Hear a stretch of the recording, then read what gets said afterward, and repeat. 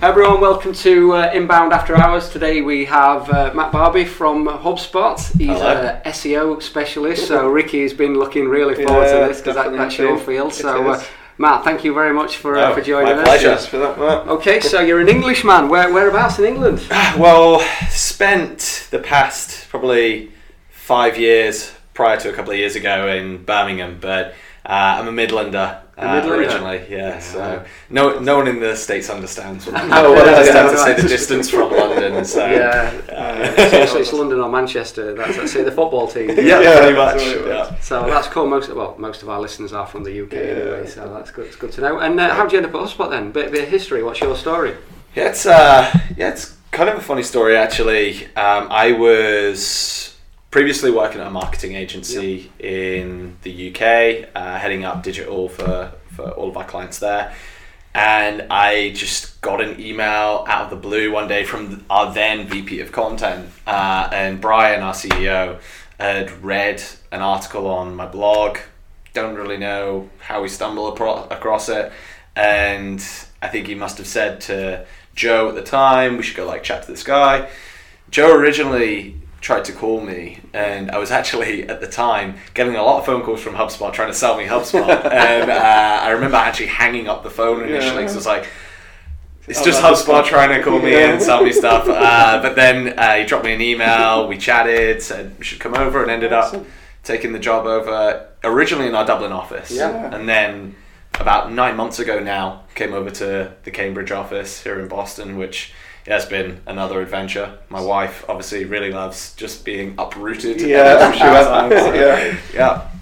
inbounded them. You wrote a blog. You got them sucked in. It's pretty much the inbound story. I'd love to say that I meant for it to play out like that, but it is kind of a nice story for me in the sense that it does really tie into all of that. Yeah, I didn't know that. So you're headhunted by Brian. How good is that? That's a good thing to funny see. So what's your exact role here? What do you do day to day? What do you get involved in? So I head up user acquisition to our sales products. So pretty much my job is to get free users into our CRM and HubSpot Sales Free through pretty much any channel. So I have the SEO team that rolls into myself, just about to have now an affiliate team. We've got some kind of brand focused team, and then we have integrations and BD partnerships that we also have that kind of spans across into my team as well. So you brought in to do specifically that when you were launching CRM? Originally, actually I was focused more broadly.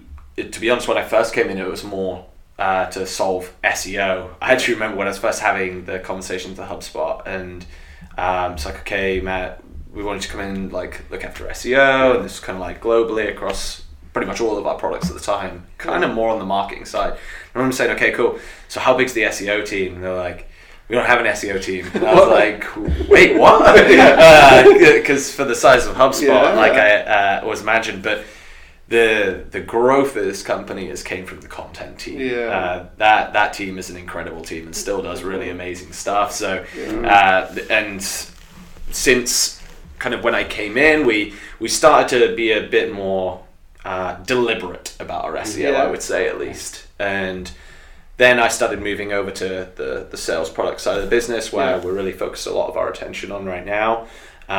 Seeing great growth, obvious problems and challenges that we're facing along the way, but now that's kind of spanned outside of just organic search as well.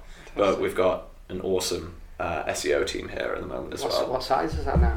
So we have directly within the SEO team, there's 3 people and then myself. I'm not technically in the SEO team anymore, but they're kind of roll into my team.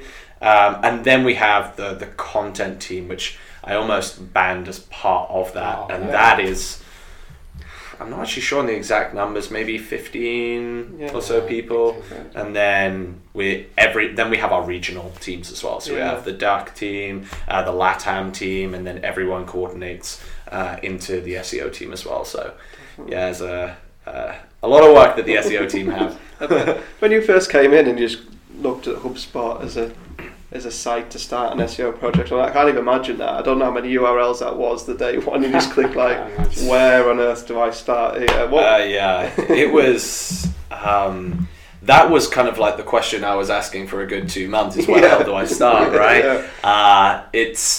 The site is huge, and we were publishing, when I came, around 350 blog posts every month. Yeah, that's more than most companies do in like... Forever. Like 2 years, forever, right? Yeah. And so that was one of the initial challenges, was just like prioritizing. I think that's where, like, when you get to the enterprise level of SEO is so key to have prioritization and experimentation frameworks that you can use to make sure you're only focusing on the right things.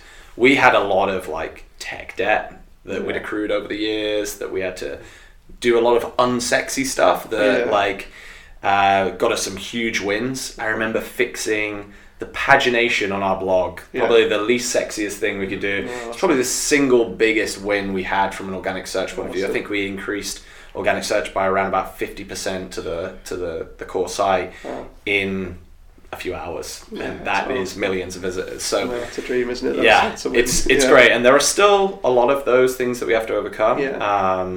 A lot of those we're spanning with, like with any big companies, like product fixes and web fixes and trying to solve for the user, and also for organic search, and a bunch of these different complexities, and then add the international layer on top, and it gets even more complicated. But it's all fun challenges, for sure. Have you found any difference in the UK market to the US market in marketing terms of SEO? Have you seen any? Oh, definitely. I think the way I would probably kind of separate these out, I think like people in the UK have a much lower tolerance for bullshit is the best way I would say it. And this is actually something that we find a lot on like the sales persona versus the marketing persona. I think like generally people in marketing have relatively high tolerance to bullshit, and like we're like it's okay. People actively want to learn, and you're okay with reading through some very top of the funnel stuff. Salespeople do not. They do not have the time to even like spend on a lot of this stuff. And actually, that was one of the big learning curves for us. Similar thing to an extent with the Australian and UK markets versus North Am. It's just people tend to consume content a little bit differently. However, very different to the likes of the German market, which is very straight to the point, very informative, like, and the words are like 10 times as long. So it's like having fun meta titles, isn't it? Well, actually, there are some really interesting like UX problems that you come into with that, even on product pages, when it's like I think inbound marketing was like we had to like reduce down the font size because it was just like ridiculous. So. Things you take for granted, don't you, until you're exposed when you're working at a UK agency, and then suddenly you're global. Absolutely, it's like the little things that you don't even really think about. A lot of the problems that we face, to be honest, like, and that I've faced over the past couple of years, are the first time I've ever had to face those specific problems, or the first time the company's ever had to face them. So it makes it really interesting from that side, but constantly keeps you trying to hunt out those problems as opposed to them hunting you out in a way. Where's SEO at? So our persona is the marketing manager at an in-house company. That's most sort of people who would watch this. If you're that person, where's SEO at today? I talk a lot about there's a lot of hype in SEO. It's easy to focus on what's coming next and getting distracted from what tactics are actually working today. In your opinion, where is that? What works today from SEO? And that's an extremely broad question. I think it's actually an important question, because it's probably the number one thing people ask me is like, man, like what is SEO today? And this often stems back, to take this back a little bit, is like another thing that gets banded around a lot is like, SEO changes so much. SEO is changing on like a daily basis, and I don't know how to stay up to date with it, right? The reality is, though, if you kind of like really look at how the search engines have evolved, the search engines haven't changed a whole lot in even like the past 10 years compared to what we perceive it. The things that have changed the most have been the people searching in the search engines, right? You think like last year, 20% of all searches on Google's mobile device searches were all done by voice. Wow. It's a huge amount. The way that you speak versus the way you type is completely different. Completely changes the way you have to think about appearing for some of those search queries. keyword rankings are becoming almost like irrelevant to a certain extent now because it's so hard to even try and track in one place or another. So then the thing that I try to push more than anything is not necessarily to focus on having like a bag of tactics. Right? Like having that like bag of tactics is really useful, but tactics expire really, really quickly. And usually it's not because like the search engines have changed that much. It's because like us as marketers go and overdo it and ruin it for everyone, right? Like this we said that in the last two podcasts, episodes. We ruin everything, don't we? And that is it. And the thing that I would always push for anyone involved in organic search in particular, but also I'd say any marketing channel, is to focus on finding problems. Like finding problems is way more valuable than having a tactic, because there are always problems to find. And if you can develop a really good skill set for understanding when a problem may occur, whether it's going to be now or in 2 years' time, that is much more valuable for me at least than just being able to say, hey, okay, here's this little hack that's going to get us maybe a really awesome win right now. It's like, okay, what are you going to do after that? Right? And it's a means to an end. Well, that's good. What are you guys focusing on then? What's the future? I mean, when we were traveling, we were on the plane. It's like, what we're going to make these podcasts about? So we think it's about the future marketing. People being prepared. What are you guys doing now to tackle this? For me, one of the things that is driving us on acquisition as a whole is the idea that largely reigns true, and I firmly believe this. Every single acquisition channel that you ever operate in suffers fatigue at some point, right? This can be like, in the sense of organic search, you can be amazing at SEO, rank number one for every single keyword that you're going after, right? Everywhere. But there's one thing that you can't really do, is make someone search more, right? So like when you're hitting a certain amount of volume, like you've captured it all, you probably can't grow that much more, or search demand goes down and then you suffer fatigue from it. It's out of your hand. The same with paid, CPCs goes up, costs you more on the and you're getting less of a return. So for us, what we're trying to do right now is become early adopters in as many new channels that are opening up.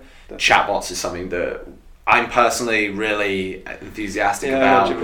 We're going heavy on that at HubSpot, and just trying to get into channels where the acquisition costs are really low, the competition is really low, and the risk is really high. We're building an Alexa skill, we're building Slack bots, we're trying to go and dive into existing pools of users and be there before it gets too saturated, and basically creating an acquisition channel strategy that's full of tons of channels, as far away from the point of suffering fatigue as possible. And you've got to be prepared with that sort of strategy, I guess, that you're going to lose some are going, you're going to put some time and money and effort into it, and then they're not going to turn into anything big, but 1 in 3 or 1 in 4 of those channels is going to explode and make all the difference. 1 in 4 would be a wonderful outcome. I would say probably about 80% of the things that my team as a whole probably attempts fails, and like I would definitely see that as a good thing. Definitely. If we're doing things that continuously work, we're probably being too safe. And there's always something to learn from something that hasn't worked that can be applied somewhere else. And timing is another critical piece into this. If it doesn't work right now, it could potentially work a little later. There are a lot of different factors at play that could be a reason for this. I mean, Microsoft launched the first ever tablet PC in 2001, right? But like, who used that? Right? So I think we're just testing around a lot of the different areas and channels that may potentially send us down a path to something new. That surprised me, that stat, 80% failure rate to get the 20% work rate. I didn't think it'd be so high. First market wins are so big. That would definitely. Yeah, I think it's just the nature of what we're trying to do now. We have a lot of channels that we've performed so well in for such a long time, and now we're starting to feel the fatigue in some of those.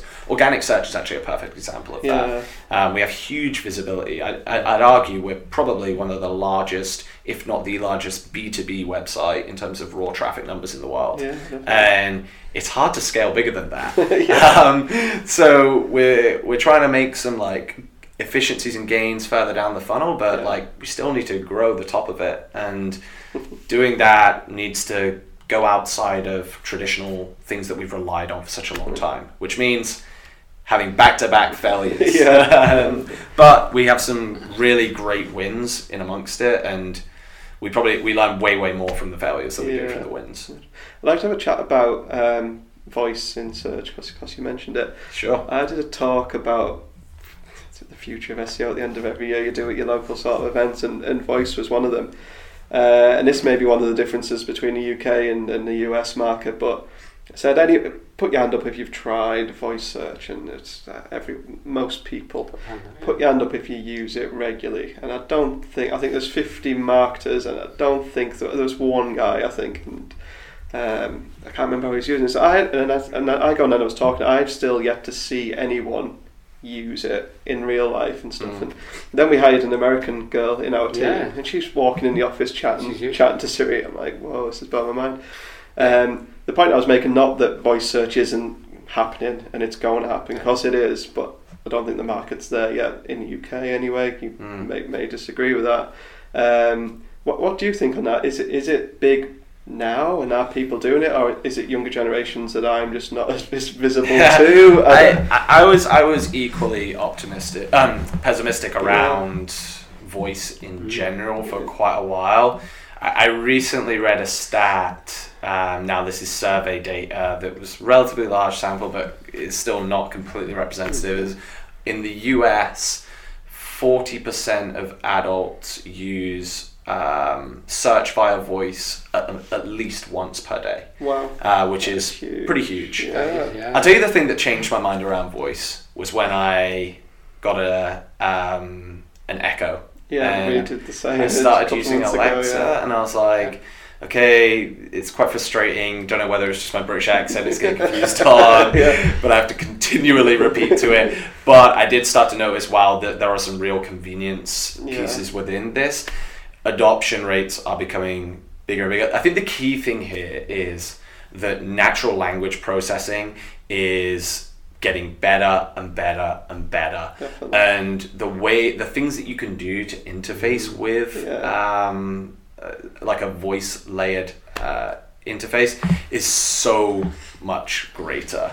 And the fact that on the Amazon side, whereas like Alexa is technologically nowhere near as good as Google Home, but it has the hookup to Amazon, right? Convenience is the thing that's going to drive everything here. It's the reason why we use like Uber and Lyft. It's the reason why you have like any on-demand service is used all the time, like Instacart to get your groceries delivered. There's pretty much an app for everything. And now we've taken laziness to the new level where we can't even be asked to type on our phones. We now need to shout at a device, right? And convenience will win out. I remember when touchscreens first hit smartphones. I remember at the time thinking, this is never going to take off, right? You need your BlackBerry keyboard, right? So many people are like, the keyboard, it will happen. And I think like when you look at the likes of, Snapchat are one example of a company investing huge in augmented reality. The sheer amount of people invested heavily into natural language processing tells me this is an industry that's going to take a lot to die, and with the clear benefits to the end user, and it's being embedded into people's homes in huge numbers. Worldwide, actually, a lot of people are using either Alexa or Google Home. I don't know the exact stats, but I think this is going to be pretty huge pretty quickly. When we got the Echo, I was saying to my wife, give it a go, and she said, no, these voice recognition things are terrible. I said, what are you saying that from? And she said, can you remember when we used to try and do the Odeon like 10 years ago? I want to see a show in Newcastle. Newcastle. I was like, no, it's not like that anymore. It's come on a little bit. She gave it a go. She's like, recognise my voice. It knew what I was talking about. And it really does like trigger really quickly like that learning.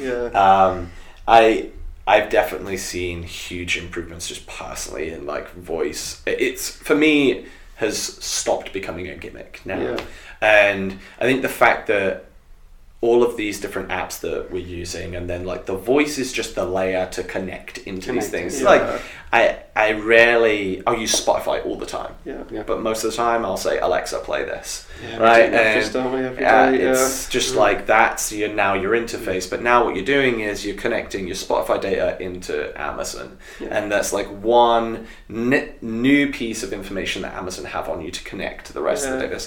And it's the systematic connecting of data points that's going to basically get to the end point where they can be way more predictive about everything that you're doing. It's so true. I mean, in the office, we use it every day. We do, yeah. We have all of our Spotify playlists for the office on there. Up. Yeah, the guys use it constantly. And timers, just little things like the weather, anything. I use it the most in the morning and then at night, when I get in, just quick transactions. It's all about convenience. Yeah, definitely. We picked up some AirPods in the airport yesterday, a little wireless. You tap it twice and Siri just kicks in straight away. So even it's clever stuff. Yeah. We at that same talk when we're talking about voice search, I was trying it back to inbound. I was saying it's great that if you're doing truly great inbound, you're actually by accident somewhat preparing yourself very well for voice search, because you should be answering a lot of question-based titles. You should be writing in a pretty natural tone and language anyway. So you're kind of accidentally preparing yourself great for voice search on the assumption that people will be getting on these and asking questions. Yeah, I think that a lot of people have been asking me of late, like, how do you optimize for voice search? And I see tons of articles out there, like 10 ways to optimize for voice and all of this. The reality here is you can't really optimize for voice. It's very difficult in general to optimize for the way people are changing in search. What it's doing is just creating huge diversity in the types of queries that are coming in. It's extending the long tail of keywords and makes, in all honesty, keyword research really, really fucking tough. I guess the number of unique phrases are going up, and the length of the length is one of the biggest things that's changing. Is like query length. This is like one of the examples I often use is, can you imagine going back, let's say 10 years, right? And you typed into Google, find me a restaurant to eat near me, right? Someone would look at you and be like, you're an idiot, right? Like that. Not got the answer to you're not speaking to a person here. You should type restaurant Boston. Now you're like, find me a restaurant that's in walking distance, and you're going to get the results, right? And the key thing as well with voice is where you would previously have a list of 10 results, right, in the search engines, you're going to probably get one now. And it's shortening that, so there's less real estate. The key thing that we're really pushing at HubSpot, and what I would push for voice, but generally SEO from like today onwards, is focus on owning topics, not keywords, and just being able to like own whole spheres of a topic and just get broad ownership of a bunch of different phrases and core groups in that area. And that's the best way to think about things. Gone are the days on the long tail of just going after one keyword. It can still apply really like for very specific queries, like in our case, right, like free CRM software, right, that people aren't yet asking for that in Alexa, unfortunately. But when they do, we'll be there. So there's still an element of that, but there's a huge shift. Obviously, you guys have been investing in that side from a technology viewpoint and building out the SEO topic modeling tool and stuff. Do you want to tell the guys who don't know much about that what it is and how it's going to help them with SEO a little bit? Yeah, so the content strategy tool is actually something I've been working really closely on with the product team over the past year and a half. It's been really great fun in doing. We realized we had kind of like to up our game on the SEO side on the product, and our keywords tool has not really been much of a tool for a long time, and it's kind of just sat there for a little while, and we said, okay, like we need to bring like our SEO product into the modern times and practice a lot of what we've been preaching. So what we've started to do is move towards this idea of enabling our customers to build clusters of content and own topics, and more importantly, eventually measure the performance of content in these topic clusters. And in the background, this is doing some really awesome stuff with creating internal linking and information architecture that's going to work really well for SEO, but our customers aren't necessarily going to need to get into the weeds of all the technical parts. So we're kind of like for us, SEO is about focusing on the things that are going to add the most value to you as a business, and not necessarily having to worry about every single tiny technical piece. Yeah. I think we obsess a bit over that in SEO. It's like getting into weeds of every single thing, and there is a lot of situations. I'm a huge champion of technical SEO, but not everybody needs to know technical SEO. If you've got a 6-page website, there are obviously things you need to make sure you're doing, but you're not going to be an expert. But you're not going to get huge wins with architecture changes on a 6-page website. That's the key. So I think that's what we want to do, is just help a lot of people make wins with things like architecture and build things correctly, do keyword research, and help them own topics without necessarily having to do tons and tons of manual processes with like a million different spreadsheets, subscriptions to like 100 different tools, right? It's like, you're going to use other tools other than HubSpot. Like I love even other SEO tools like SEMrush, Ahrefs. We use them here. They're great. But what we want to do is have our product serve as the hub of everything that you're doing, and actually you can use other tools to just add on top of that. How important is still the baseline of SEO? So I split SEO into two. It's kind of off-site and on-site, and then you've got your on-site, you've got your basic, your keyword research, your title tag, your content on your page, etc. The kind of, I don't want to call it the older stuff, but the basics of telling Google what this page is about. Right.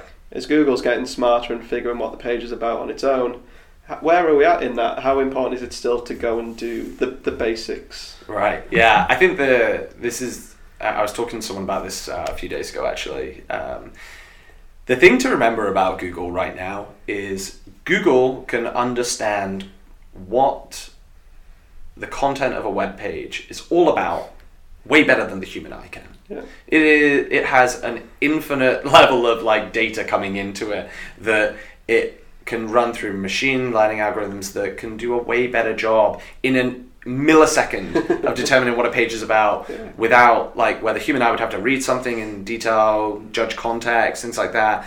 Like the idea that we understand language better than machines is a fallacy. And that's where then when you think about on-page SEO, for me, on-page SEO was incredibly important. Is still important, right? But go back a few years, was important because Google was stupid, right? And you had to really babysit Google and give it the information in such an obvious way for it to be able to break down and understand relevancy of content. You don't need to do it right now. Like, the reality is you can rank for a keyword without ever having that keyword on a page. Now, if you can put that keyword on a page, that makes things a lot easier. On-page SEO for me is like the bare minimum of what anyone should be doing. If you're not even doing that, like you're not only not doing SEO, you're just not doing your job, right? Exactly. So for me, it's like, okay, there are a few things there that are just like, they are ticks in the box now. Exactly. And I think sometimes on-page SEO gets obsessed over a little too much with things like product pages. I see this a lot where people are like, okay, I need my keyword in my H1 tag. And it doesn't really work in terms of like, like it doesn't really read that well. If people come onto this and they're going to try and buy this thing, do they need this awkward thing there? It's like, but we need it for SEO. Removing that is not necessarily going to mean you're going to suddenly dive into like page 5. But if you could make some conversion increases, you're probably going to get more revenue. So I think sometimes we take on-page SEO in terms of like those minor details a bit too seriously. I've done those old school sort of tactics. Right, exactly. I think it's just like, they're important, but the thing now is like no one single thing is going to be the make or break. Like backlinks are still, in most situations, probably the biggest weighting factor to ranking. When you get to our kind of scale, like at HubSpot, links become way less of a important play for us because we just have so much authority, right? Like, we're a publicly floated company. We get links from everywhere, or every quarter from like the biggest companies aside from the world. That's a good point. The guys who are watching then, the marketing managers, you said it's split into two. You've got your on-page and your outreach is what we're speaking about. How important is that still to the smaller companies, the smaller... People who don't get given links. You don't get given links at your size. How important is that still? I think everything is relative, right? Yeah. So someone that's really good at SEO is not it doesn't necessarily need to be someone who can earn you links from the Wall Street Journal or do some amazing technical SEO pieces. A really good SEO is someone who can analyze through the situation you're currently in and understand which lever is the most important to pull at this moment in time, right? If you're not a HubSpot and you're a brand new website, you could, and probably this is one of the things I see companies do wrong most frequently, brand new website with barely any authority, i.e. backlinks, and they'll be like, okay, we're going to create 2 blog posts a week, and we're going to push that out, and 3 months goes by, they're not really ranking, so okay, what we're going to do is we're going to do 4 blog posts per week, right? Like, you can make a really bad meal and someone can say, well, this tastes horrible, right? Would you give them twice as much to try and make that taste any better, right? It's probably going to taste worse, right? So, like, there's no other situation where you do twice of the same underperforming thing to try and get like a positive from it. And that happens so much, right? So like in those situations, it's like, okay, right, what we need to do is not necessarily increase what we're doing here. Let's take some of these resources and put them into a different problem that we perceive. And this all comes back to being a problem solver versus someone who is a bag of tactics, right? And that's then, in that case, incredibly important. A lot of the time, these two things are very interlinked, right? Like, you need content a lot of the time to earn backlinks. And the kind of backlinks that you can earn at that level, you're not going to go straight from 0 to Wall Street Journal, right? There's a lot of the, okay, let's start out low-level blogs. Start building that relationship. It's almost like this pyramid, right? Like, okay, now we've got to this bench level of authority. Start moving up, trade publications, get a little bit bigger. We're an entrepreneur, we're in Inc. You've got the credibility to go and ask for it. Exactly. You've got like local press and national press, global press. Maybe you don't ever need, most people don't even need to get to the top of the pyramid, right? Like, this is all relative to what you're going after. And I think that is the key of, especially like the link building / PR portion, is knowing where you need to be and where you can realistically be right now, and then pushing resources into it. What are the metrics people should be focusing on in SEO? So SEO has always been a metric game. It's getting less and less a metric game. People used to track page rank, and now obviously domain authority and page authority and keyword rankings. Which of these things should you still be bothered about, or just scrap it? Revenue. That's exactly what I thought. Or just scrap it and go to the opposite end of the funnel. I think if only it was as easy as revenue. To be fair, for most companies, like it's very difficult. Attribution is still probably the number one problem most companies face. We face that a huge amount. I think you've got elements of different metrics are useful at different parts of the business. Like, at the end of the day, if organic search isn't actually making a gain on the revenue side of the business, then you're probably not wanting to necessarily go after organic search too heavy. Sometimes SEO isn't the right play, right? Like, if we're getting into the weeds of like granularity, I'm not a huge fan of a lot of the kind of like the made up metrics in the industry of like domain authority, page authority, and all like that side of things. Like, there are some link metrics that are kind of like, what I tend to find though, which is actually really unhelpful for a lot of people probably listening to this, is like, I find over the years you develop an eye for, especially when it comes to like understanding authority, going through backlink profiles very quickly and determining how powerful something is. Ultimately, there are a few things that you just need to remember with any metric, and I'm not shitting on domain authority and page authority and all these things. That they are very useful to a lot of people.